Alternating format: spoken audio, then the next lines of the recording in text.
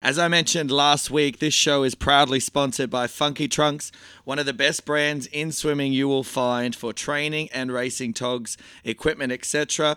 Make sure you check out their latest ranges online at funkytrunks.com or follow them on Instagram for all the latest sales and updates.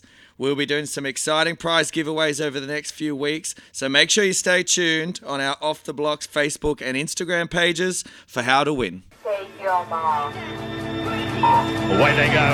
No problems with the start. There is 2 100s in the second inning. Gary Hall Jr., the extrovert, and Ian Thorpe battling it out down the pool. Thorpe is starting to go away from him. Oh, he's blowing him away now. Thorpe's gone more than a metre on Van den Heuvel's hand. But the cynosure of all eyes is the great Madam Butterfly, Susie O'Neill. He's coming back. Oh, he surely can't do it to him again. Chevich in the white hats, Phelps in the black hats, and Phelps has got it. I cannot believe he's done that. Thorpe's in front. Thorpe and Hall. Thorpe goes in. Australia win. Joining us again this week is a woman who smashed it on last week's show. Ratings were through the roof, so we've got her on again. This time to go through life after swimming and all of her accomplishments outside of the pool. Thanks again for coming on. It's Libby Trickett. My pleasure. Thanks for having me. Happy to have you on again, mate. Now, I didn't really mention this on the first show of how nervous I was coming to meet you and interview you because I was such a big admirer of your career. Oh, you're so sweet. So did that show through? How did I go? I mean, did the interview go all right or did I keep it together? Oh, look, you're doing much smoother this time. No. We're going to edit that out. Yeah. No, it was such a, it's so nice to talk about my swimming career because you do feel a lot of the time like you're a washed up old hag. But no, it was absolutely a pleasure to talk to you. And I'm excited about this week. Now, last week on the show, we ended it with 2012 London Olympics. Not long after that, in 2013, you retired for the second time. Was it more or less difficult the second time around? In some ways, it was completely taken out of my hands, which I think was probably a good thing.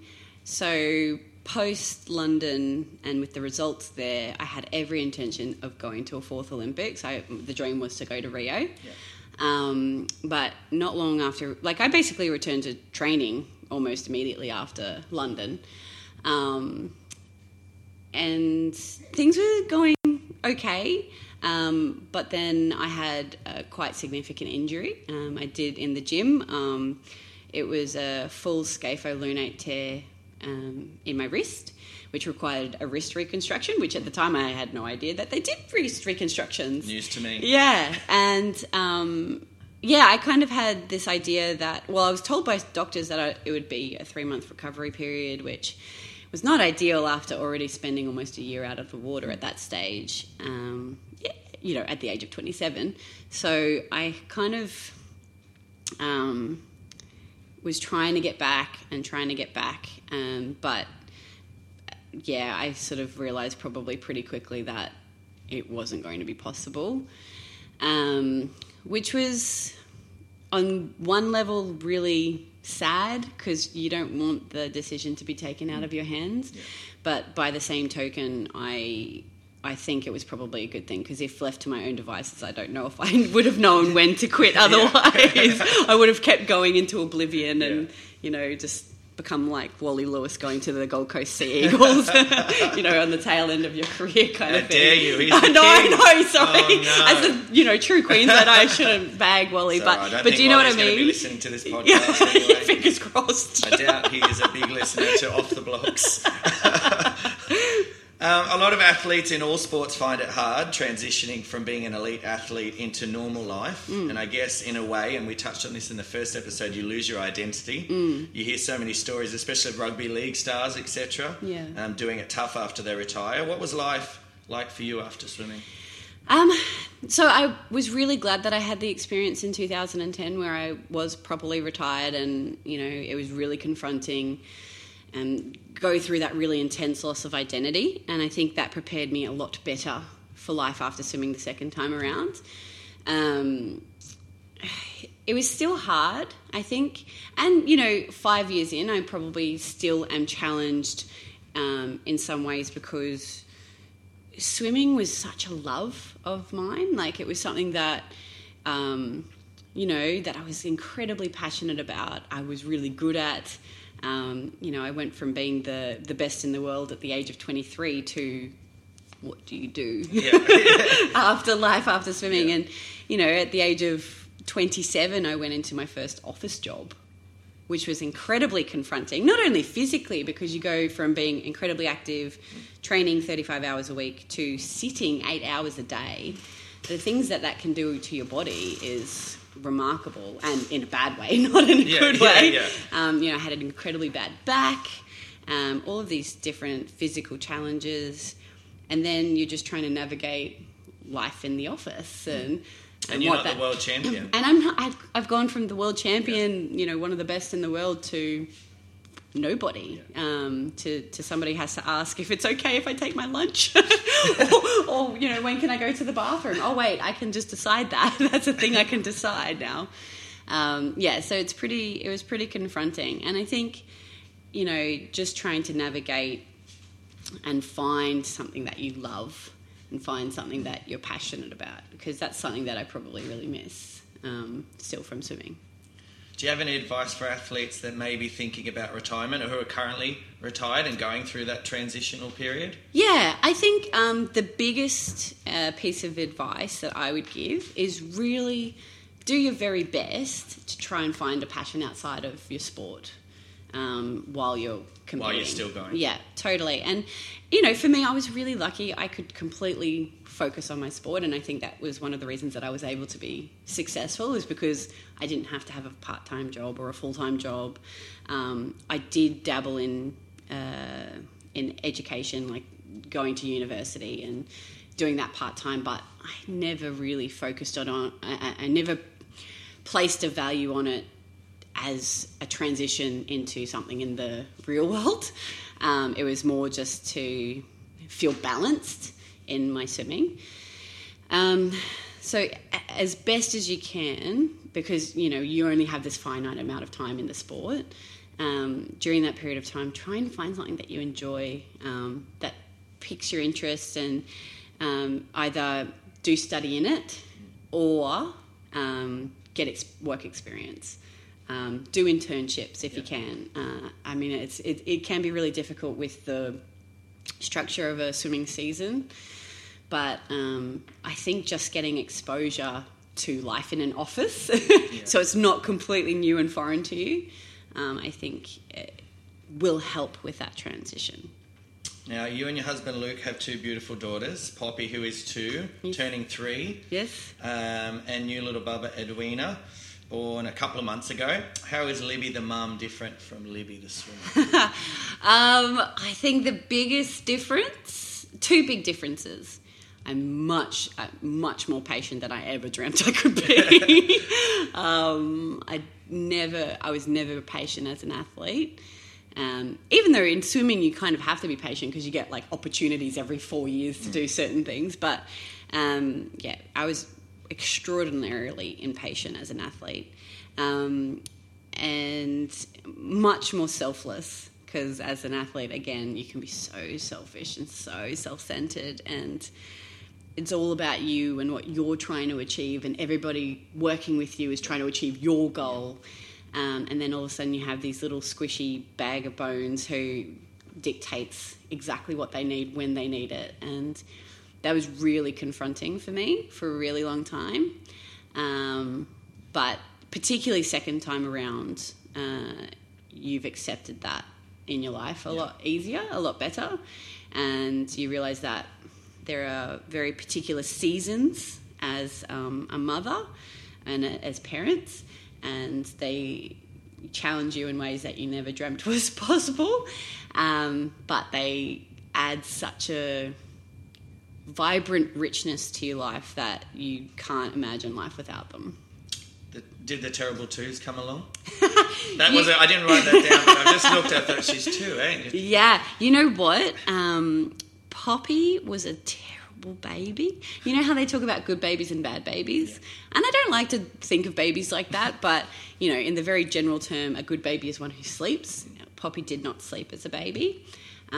She went through a period of time between 4 months and about 9 months where she was waking every 45 minutes overnight. It's really hard, very challenging, again, for my mental health. But you know what, right now is like this beautiful patch of time, and I don't know how long it'll last, because I'm sure it'll change. She'll probably become a three-nager as soon as she turns 3, but she's at this most gorgeous period of time where you can communicate to her, you can actually have conversations, you can see her learning, and that's just the best fun. I've always probably thought that I'd be a better parent to a child than a parent to a baby. Because you can engage with them, you can play with them, whereas little squishy babies, you just they're beautiful, and that's why you keep them around, but otherwise they're just screaming at you. Well, Eddie wasn't. I mean, no. People wouldn't have known this, but in the first episode she was here the whole time. Yeah. You wouldn't have known. Yeah, that's exactly right. She's pretty good as long as she's on you. But she is. She's doing a lot better than Poppy. That's for sure. Now, speaking of Eddie, we saw yesterday on Instagram that she went for a swim. How important for you is swimming lessons for kids? Massive. And, I'm a little bit lame. Like, I acknowledge that probably starting them at 7, I think Poppy was 8 weeks when I started her, and Eddie's 7 weeks. I understand that's probably very early for a lot of parents. For me, particularly in the first few weeks, it's really important to have activities, so you're kind of getting out of the house. And for me, swimming is such a joy. Yeah. Being in the water is something that I really love, and I want to share that with my children, with my girls. And, to see how far Poppy's come from 8 weeks old to now 2.5, she loves the water. She gets a real joy from it. She's confident. She's not scared. And we're really reaping the benefits, I think, of starting them so early. And so that was exactly the reason towards putting Eddie in so early, is just, it's something that I really love and enjoy, and to be able to share that with my girls, that's one of the best parts of parenthood, I think, that you can do. And again, it really is all about water safety at this age. The highest. Should it be compulsory, do you think? I think so. I think it should be compulsory at schools for sure, because I understand that swimming lessons can be really expensive for a lot of families, and that's really challenging. So definitely it should be mandatory at schools for sure. But the highest rate of drownings happens in that 0 to 5 age bracket, and so if you can make it that little bit less likely that could happen, I mean, the water safety thing is without a doubt so important, especially in Australia. Yeah, when we're surrounded by water. Yeah, surrounded by water, surrounded by beaches, to truly enjoy this amazing, beautiful country that we live in. It was so important for me to do that very early. Switching gears now to work life. Yes. And whilst you're on maternity leave at the moment, you are on radio up here in Brisbane on Triple M. Yes. In the afternoons, Luke Bradman and Dobbo are with you. How did you go from being in the pool to being on radio? Good question. Very good question. So my very first job out of swimming the second time around was in a marketing role in a technology company, and it was good. I didn't have any real skills or knowledge about technology. It was an amazing opportunity. I was actually with them for about 3 years, so on and off I had Poppy during that time. So it was it was kind of an interesting random opportunity that kind of came to the fore. So I got an opportunity to do a fill-in maternity role on a station called Hit 105 here in Brisbane. She was on Abby was on maternity leave for about 6 weeks, and so I somehow managed to get jagged the role, did breakfast radio for 6 weeks, and I loved it. I don't know what it is about the medium of radio, but you get to talk to people really quickly. Like, the audience who's listening gets to engage in the conversation, and I kind of really enjoy that side of things. But also, compared to television, you don't have to look pretty. Especially at what time? 6 a.m. I know. Well, yeah, I was getting into the office at about 4:30 at that stage during that period of time. So you can turn up in your trackies and, that's so fine. With social media, it makes it a bit more difficult because a lot of stuff is put on social media. The cameras in I there know, now and exactly. Everything's filmed. Yeah, exactly. So anyway, I just kind of really, really enjoyed it. It was fun. It plays to the side of my personality that is really lighthearted and playful and cheeky and all of those sorts of things. And I really enjoyed that. But it wasn't until sort of the end of 2016 that another opportunity became available with the drive show on Triple M. I tested for it about 12 times, I think. Somehow got the opportunity, and we started in February last year. And it's been such a kind of roller coaster ride in lots of ways, because again, I've had no real experience other than that sort of 6-week maternity leave fill-in in radio, and I've had to learn everything from scratch. And the guys that I've gotten to work with they're awesome. Completely different personalities, come from completely different walks of life to me and my background. But it's been really fun. It's a challenging industry in some ways, but it's ultimately we're just kind of chatting for 3 hours on air, and that's I kind of really I love that about my job. Yeah. Now, obviously, I'm just starting out here in the podcast gig myself, and in no way, shape or form am I a professional. You've been on radio now for a little bit. What tips can you give me to try and help Off the Blocks be the number one swimming podcast? Dude, I've been on radio for 12 months. I know nothing. You know more than me. No, you're doing so well. It's, seeing you do what you're doing, I think is absolutely awesome, because it's obviously something that you're passionate about, and, swimming is still something that I'm incredibly passionate about. So the fact that you're trying to promote the sport outside of those main key areas of the year that people actually get interested in swimming again. Yeah. I think it's really awesome, and you're doing a great job. Well, thank you very much. You've pressed record, right? The money's in the mail. The Commonwealth Games down on the Gold Coast wrapped up over last weekend, and before we get to the swimming part of it, so much was made of our athletes not being allowed in the stadium for the closing ceremony to celebrate. Joanna Griggs and Basil verbalised their disappointments on the Channel 7 coverage, ripping into the organisers at the Games. What did you think of it all? I couldn't agree more wholeheartedly with Jo and what she said in that. Very powerful, because, very passionate. You're so passionate, and, usually in that particular role as a commentator and a host broadcaster, a rights holder, I should say, normally you probably toe the line a little bit more, but she was so passionate, and I think she was saying exactly what so many people around Australia were so disappointed about. Like, for me, particularly the fact that Kurt Fearnley was carrying the flag. Yeah.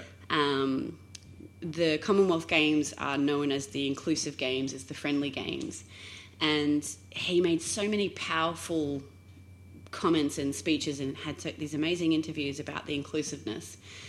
And for him not to have that moment for the viewers of Australia, and particularly for young kids who have disabilities who might think about getting into sport, that might change the course of their lives, to not have that moment, to see him come out with the Australian flag, I think was really disappointing. Yeah.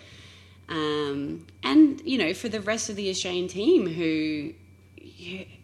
we topped the medal tally by a mile, which we, tend to do in the Commonwealth Games. But, to be able to celebrate that with them, and for the athletes to be able to celebrate in the finish of their home games, and to be acknowledged by not only the crowd that was at the stadium, but by the viewers watching from around Australia. You got that opportunity in Melbourne, 2006. Yeah, definitely. And it's really powerful, especially with the home games. The crowd's there to celebrate the Australian team. Like, we're celebrating all the teams, but really we're focused on the Australian team. So, it was really disappointing, and I think more than enough has been said at the fact that they got it wrong, and I think they've acknowledged that now.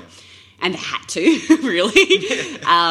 But yeah, it was kind of a bit of a sour note to finish the games on, which otherwise was exceptional.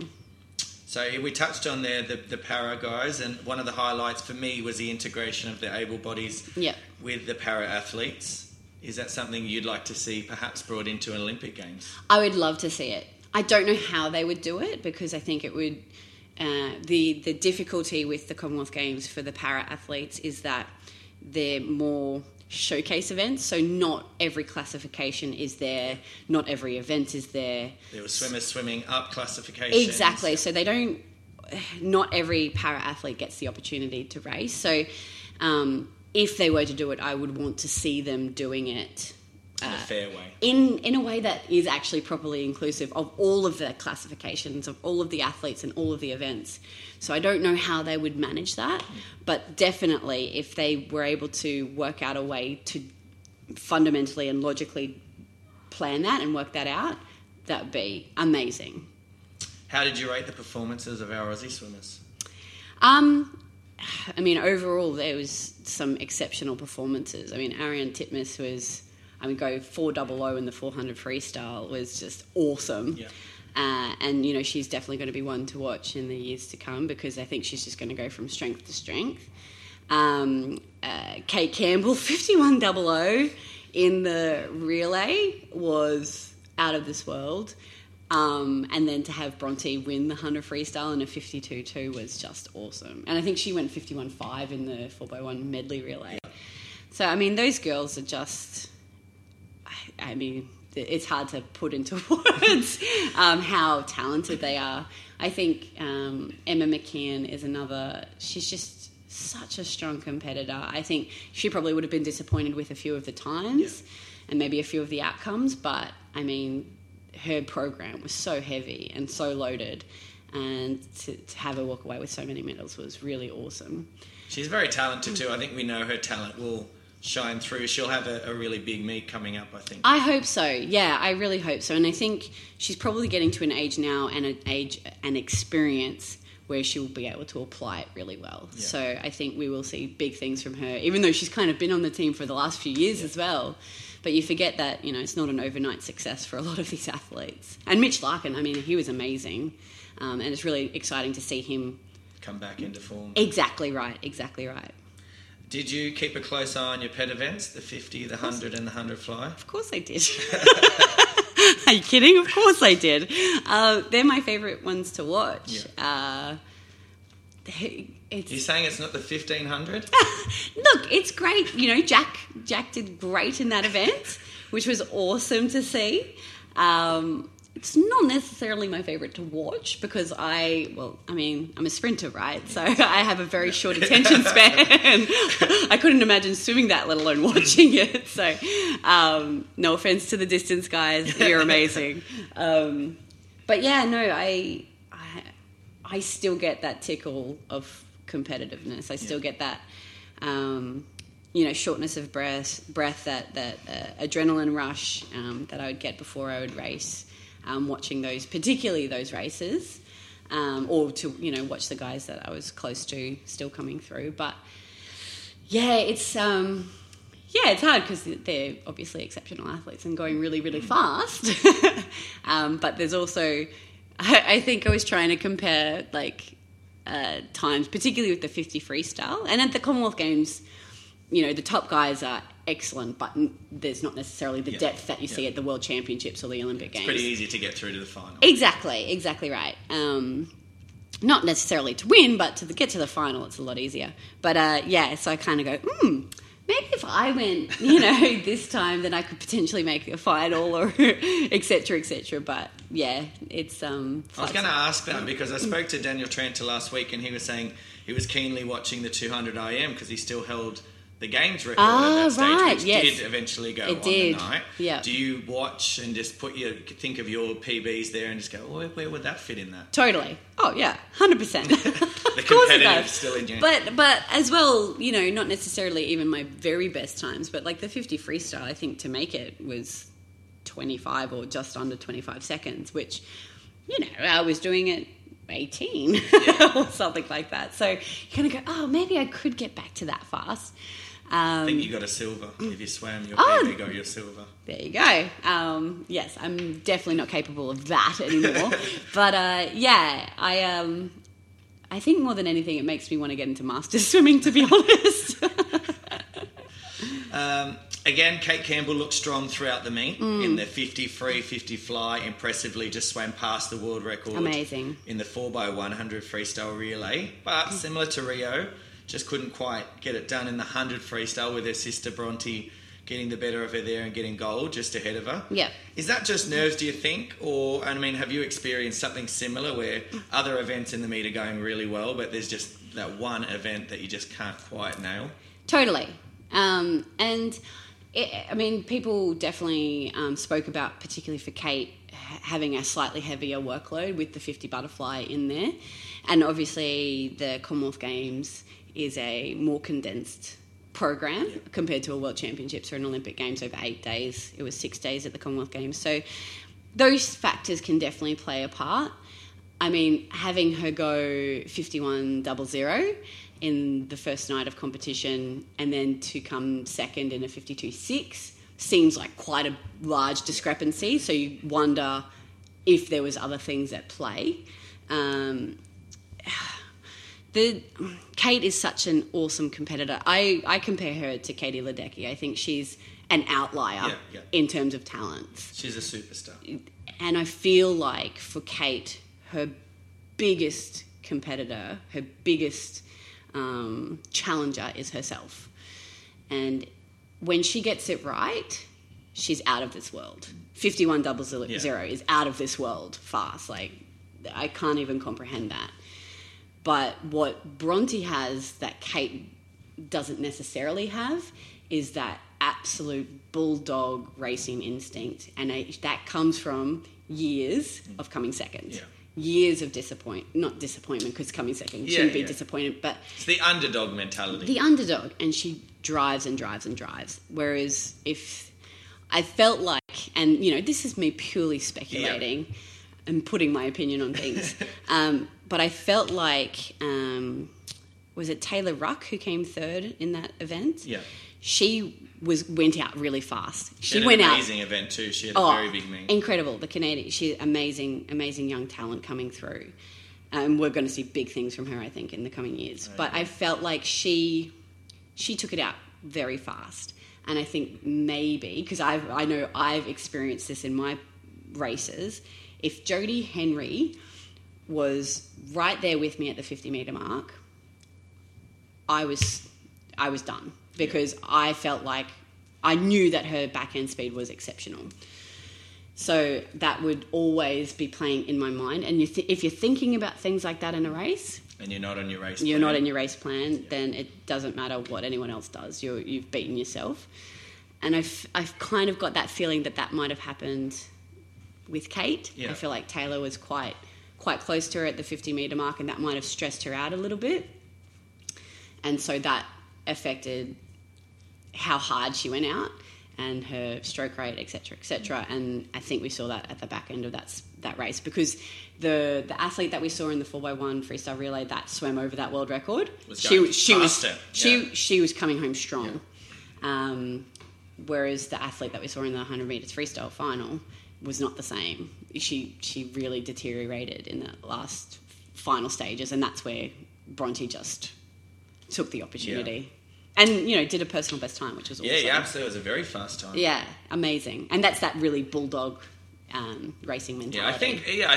I guess Australians have that sort of underdog mentality as well. So I think we all sort of got behind Bronte at that stage. Not that we were against Kate. No, but gosh, no. To see Bronte get up and to have that, sort of empathy, I guess. I can't imagine how challenging it must be to navigate that relationship as sisters. And as, the sort of normal being Kate winning and Bronte coming second, and then to reverse the roles, I can't imagine how difficult that can be. Because, Bronte has every right to celebrate, and that's a wonderful achievement for her. And I'm sure Kate is extraordinarily happy for Bronte, but as an athlete and, taking the relationship out of it, to be beaten by a rival, it's so hard. Yeah. I couldn't imagine having to navigate that. But they've been doing it for years, and they do an amazing job. And I really believe they're exceptional role models for Australia and for swimming. Yeah, definitely good sports too, with the way Really, they handle things. really good sports. But for me, Kate is her biggest challenger is herself, and I think Rio was one experience, and I think she saw how challenging the mental game can be for her. And I think on some level we saw that again. At the Gold Coast. But I think that this could be something that just spurs her on for Tokyo and hopefully allows her to really thrive and to achieve all that she's dreaming of. And to sort of, I guess, fulfill her potential, which is that 51. 100%. Oh, 100%. Easy. Yeah, for sure. I mean, Sarah Sjöström, who currently holds the world record, like that 51.7 mark is just so doable for Kate, and she just needs to believe it. And like I said, she's an outlier in terms of talent, in my opinion. Emily Seebohm openly spoke through the game, saying that she felt media weren't happy with her performance when she came second in the 100 back, which she didn't get the gold, which then led to her swim in the 200 back. She got third. You were a swimmer that went into meets as favourite for gold. Is the public and the media put too much pressure on our athletes to win? Or if you're ranked faster, should you be expected to win? It's probably a combination. We as athletes need to handle the pressure and the expectation, and that only comes with experience. And leading into 2004, I was the favourite. I was the world record holder in the 100 freestyle and missed the final, which was incredibly challenging because although it was my first Olympics, and at the time initially it wasn't my expectation to win the gold medal, but I became the world record holder, and therefore your role changes in the public eye. So naturally people assume that I'm the favourite to win it, even though Jodie Henry was 0.1 of a second behind me.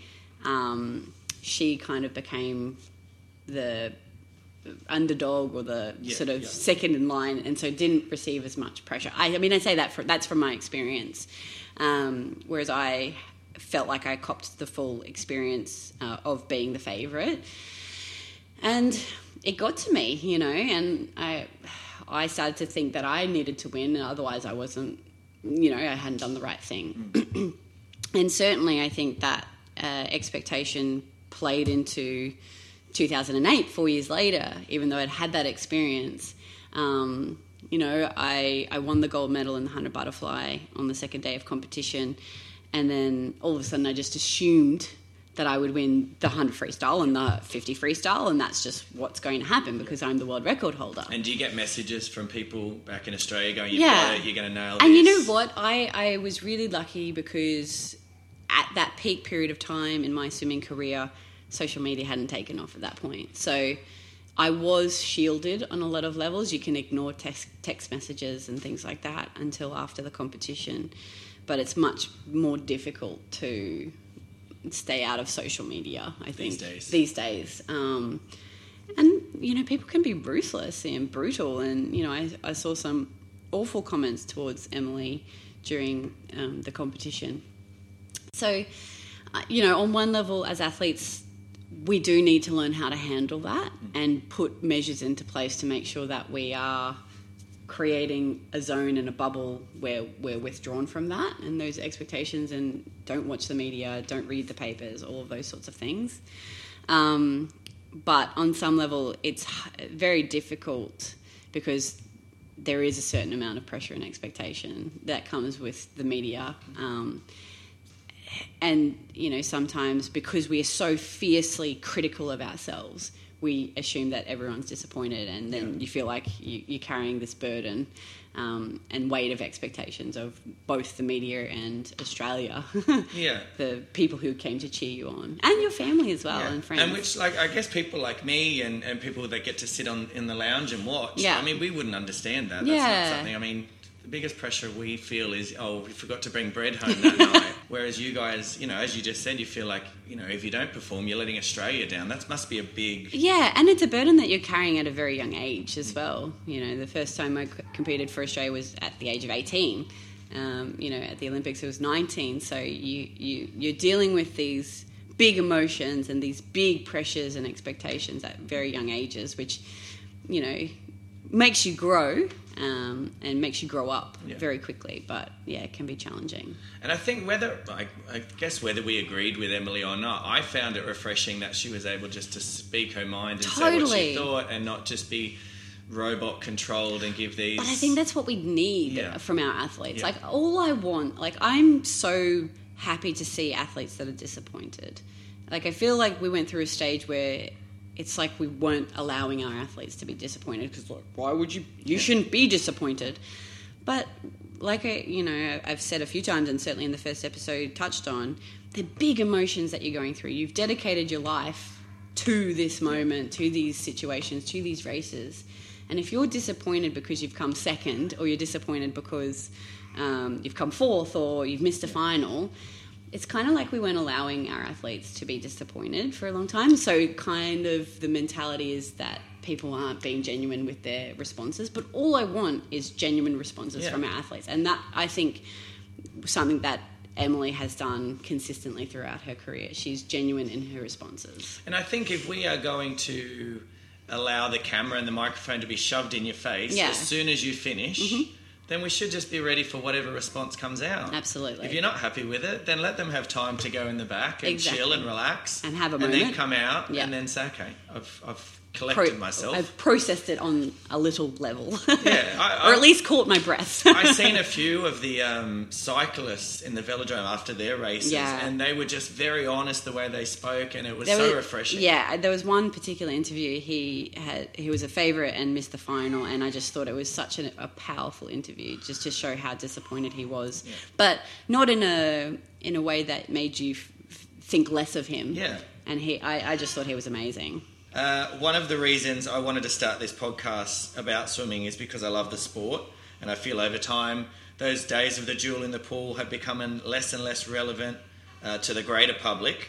What do you think we should be doing to try and get back to those glory days where the stands were full? I think trying to expose it to the grassroots level as best as we can, and to do that we need to make tickets cheaper to nationals. Family passes need to be cheap as you can get, just to allow families to go and watch these incredible athletes. As much as we can get the athletes to go and talk to clubs around the country, do clinics in clubs around the country to sort of inspire the next generation. We need to keep broadcasting it live on national television would be awesome, because I think that's one of the biggest challenges we faced was when it went to Channel 1, and it just swimming went missing, I think, on the sort of sporting calendar.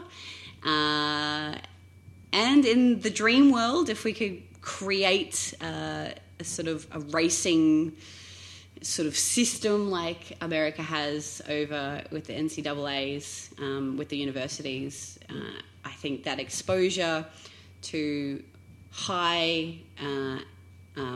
stress, high intensity racing, under pressure, under training fatigue, year round, I think that would be an exceptional thing, because as well, with the college systems over there, they have so many audiences, who go and get exposed to. It's very big, isn't it? It's massive, and I think if we could create that in Australia somehow, I think it would not only be great for our athletes, but it would be awesome in terms of exposure and spectators, and for spectators as well. And then they can get to know their athletes. I think, a lot of people don't know the athletes that are, and I think the Commonwealth Games has been awesome for that, because we've gotten to know a lot more athletes than just a couple. Now, I want to finish today's chat with a few questions that are a little less serious. Okay, cool. So, describe your life using a movie title. Oh, gosh. You told me you read these questions. Yes, I totally did, and I totally came up with a really, really great title. Not Titanic, that would be bad. That was the first one that pops into my brain, which is terrible. Can it be a TV title? It can be, yes. Okay, Unreal. I'm watching Unreal at the moment, and I think my life is pretty awesome. So It's better than Titanic. Yes. Very different end of the spectrum, yes, isn't it? I like what you took that. Got yourself out of jail. Thank you. What do you think about when you're alone in the car? Usually I'm either singing at the top of my lungs. Very rarely am I alone in the car I was about to say that anymore. as I'm looking, I'm like, actually, is she alone in the car? When I am, I'm singing at the top of my lungs or working out what I'm going to be eating at the next meal. Or where I can get my next coffee from. How do you rate your memory? Terrible. Absolutely shocking. Well, that's good, because I have a memory test that we're going to do now. Oh, dear Lord. No, I'm joking. Okay. Just joking. The budget didn't stretch that far either. Can't print off more pages. All right, so you're on death row, and we can speculate later what you've done. Okay. But what's your last meal? Oh, that's easy. Hot chips and gravy with chicken salt and Maltesers. And Maltesers? Yeah. Is it not at the same time, they're dessert after? Dessert, yeah. Okay, You'd have to have dessert, right? Everyone's got their own quirks. Might have wanted to mix it in there, I don't know. I'm weird, but I'm not that weird. If you're down to your last $10, what do you spend it on? Ooh, good question. And I'm going to say, because obviously you're a mum now, so we're going to take your kids away from it for a second. Okay, cool. Because obviously you look like, Yeah. pretty bad mum if you're not buying baby formula Baby or something something, like that. something for my You've girls. got $10 left. That is all. Can I have the same answer? Hot chips and gravy and Absolutely. Maltesers? Yes, you can. That's probably what I'd spend it on. All right, I think we'll wrap it up there. Libby, thank you very much for giving up your time and coming on Off the Blocks podcast over the last 2 shows. You've been very open and honest, and it's been an absolute pleasure and an honour to interview you. I hope you've enjoyed the chat as much as I have. We look forward to catching up again with you next time in the future. But until then, thank you very much for coming on the show. No, thank you so much for having me, and good on you for doing it. Thank you. Away they go. No problems with the start. There is 2 100s in the second in it. Gary Hall Jr., the extrovert, and Ian Thorpe battling it out down the pool. Thorpe is starting to go away from him. Oh, he's blowing him away now. Thorpe's gone more than a metre on Van den Heuvel's hand. But the finisher of all eyes is the great Madam Butterfly, Susie O'Neill. He's coming back. Oh, he surely can't do it to him again. Chevich in the white hats, Phelps in the black hats, and Phelps has got it. I cannot